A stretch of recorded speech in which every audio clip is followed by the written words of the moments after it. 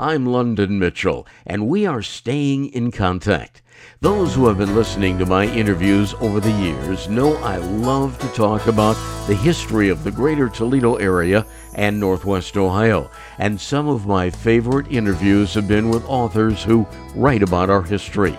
I recently reconnected with one of these authors, David Rohr, the author of The United States of Ohio. Before we get into the book, I asked Dave why he is so interested in local history and what motivated him to write The United States of Ohio. In some instances, I was surprised that Ohio was spoken of somewhat dismissively as, well, kind of a Midwestern, nothing ever happens, flat fare, but unexciting place. And I didn't quite get that because, when I was here, or when I was in Ohio and I was a younger person, and it's where Neil Armstrong and John Glenn were from, and where the Wright brothers had invented aviation, and was the state that gave the rest of the Union 8 presidents, and Eddie Rickenbacker. It just occurred to me that people are missing a lot about the state and how it grew. It was once the third largest state in terms of population. It's always been an electoral linchpin for anybody running for president. And I thought that perhaps, people might be interested in that sort of thing. And so I think I mentioned this last time you and I talked. I actually was kind of motivated to write it, not necessarily for people from Ohio, but for people who weren't from Ohio. Although the people from Ohio have probably bought it in much larger number. I guess there's still a sense of state patriotism there.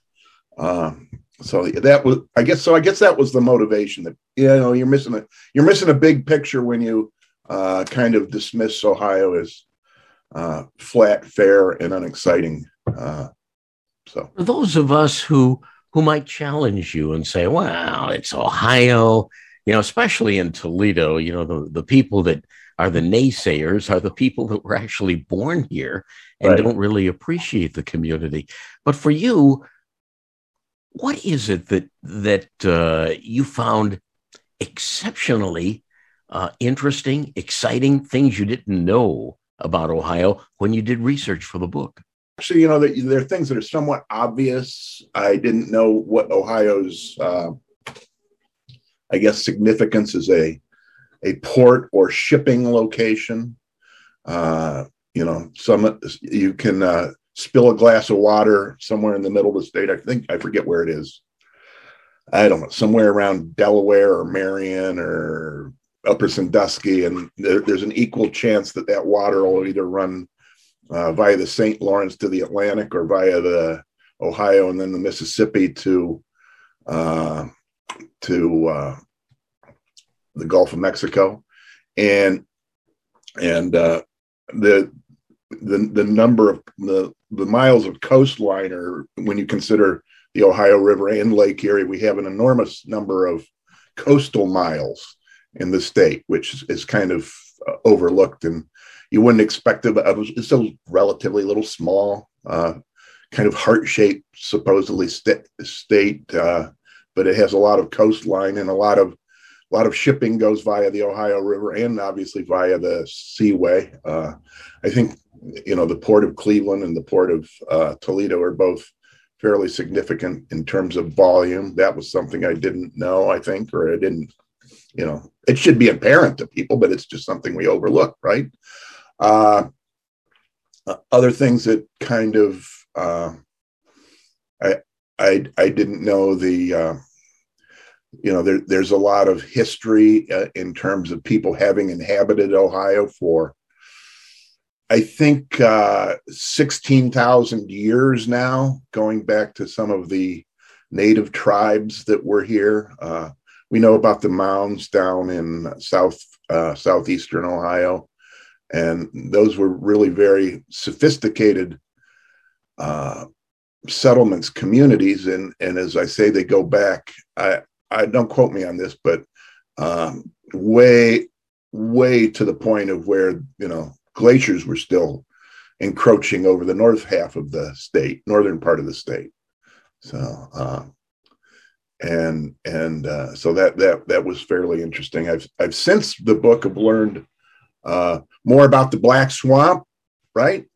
And this isn't something you'll find in the book, but how Lake Erie was referred, it wasn't called to anything back then, but it was there's a reference to, I think it's called Lake Maumee, when it literally went from about where it is on the east, but all the way over, covering the eastern part of Indiana and the Black Swamp. So, and that's something that, as I say, there are things that I'm still learning, but so there's all kinds of stuff, and this is just a little, I think, a little bit of a a kind of a, I guess, sampler thing.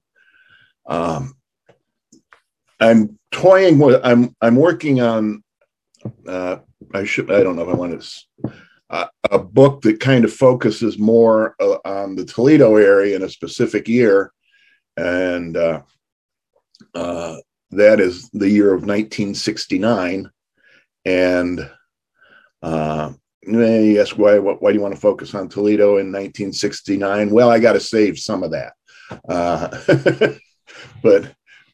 so the Lake Maumee reference will probably come into that at some point. I'm London Mitchell. This week we are talking with David Rohr, author of The United States of Ohio. You took all these facts in a way that discusses the influence Ohio had on the rest of the nation.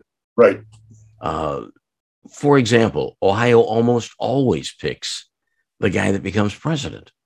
We have had more presidents come from Ohio than any other state. And they had to have brought with them the, can I say, values that Ohio stresses. Yeah, I'd say that's somewhat accurate. One of the things that I always maintained is that the Ohio presidents, in fact, I found some other researchers have kind of backed this up with remarks, and I've read articles about it that talk about an Ohio accent, kind of the Midlands accent that extends from Ohio out through Nebraska, all the way to California. I can remember when I went to school in Ottawa Hills, we'd occasionally get kids that would move in from other parts of the country, and it was always fun if they were from New Jersey or the South to make fun of their accents like kids do. And a couple kids that later became good friends with moved from the San Francisco area, and they didn't have any. They talked like they were from Ohio. They didn't have any accents, and I was sort of intrigued by that as a kid. But so what this somewhat goes back to the presidents, though, and that Ohio became a very phonetic state in terms of words should be pronounced somewhat the way they look, right? Which is always a mystery of English. If you pronounced every word the way it looked, we'd have some rather strange pronunciations, right? Like the Knights of the Round Table would be the Knights of the Round Table or something like that. But I think what they got from listening, Benjamin Harrison is the first president that was ever recorded. So he was president in the 1880s. And I don't know if he was recorded after he'd been president, or not, but he was the first recorded president, going back the furthest, president's voice. And he was phonetic, and then so was McKinley was not so phonetic. He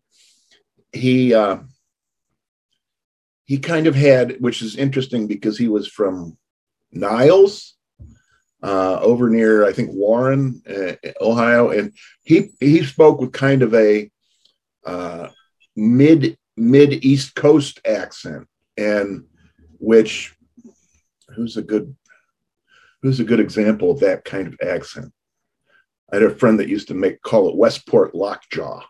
Well, you know William F. Buckley's voice, right? Mm-hmm. Yeah, that was that kind of accent. Katharine Hepburn, William F. Buckley, those kind of people kind of had that, and it's really died away, even in where it was kind of situated now. And I was able to find some McKinley audio. This is from a campaign speech in 1896. Listen closely.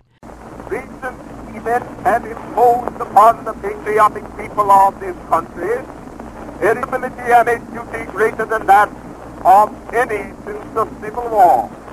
Then it was a struggle to preserve the government of the United States. Now it is a struggle to preserve the financial honor of the government.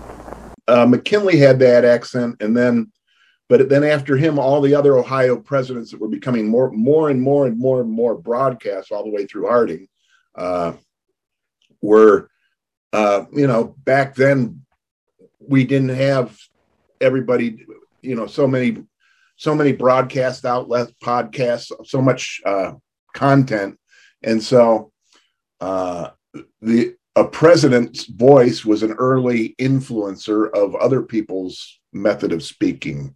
And I know this isn't a values thing; it's more of a kind of a cultural phenomenon. But people listened to the way the president spoke, and they realized that they pronounced their R's, and they continued to pick up on the way president spoke. And so, while some of the accents, regional accents in Boston and New Jersey and the South, remain strong, there's a huge swath of us that have kind of a neutral accent, and I kind of somewhat credit Ohio with that. In terms of values, I guess there is a kind of an industriousness that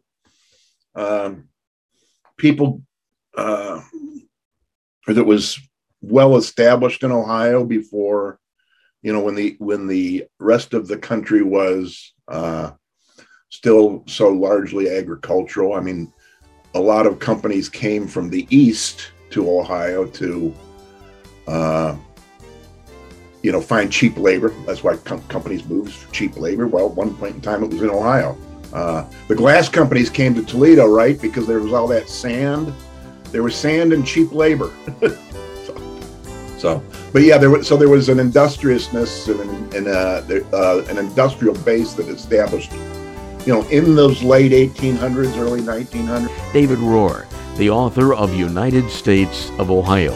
His book is available in local bookstores, on Amazon, and from the Ohio State University Press. More with Dave next week. So please join us again at the same time when we will again be staying in contact.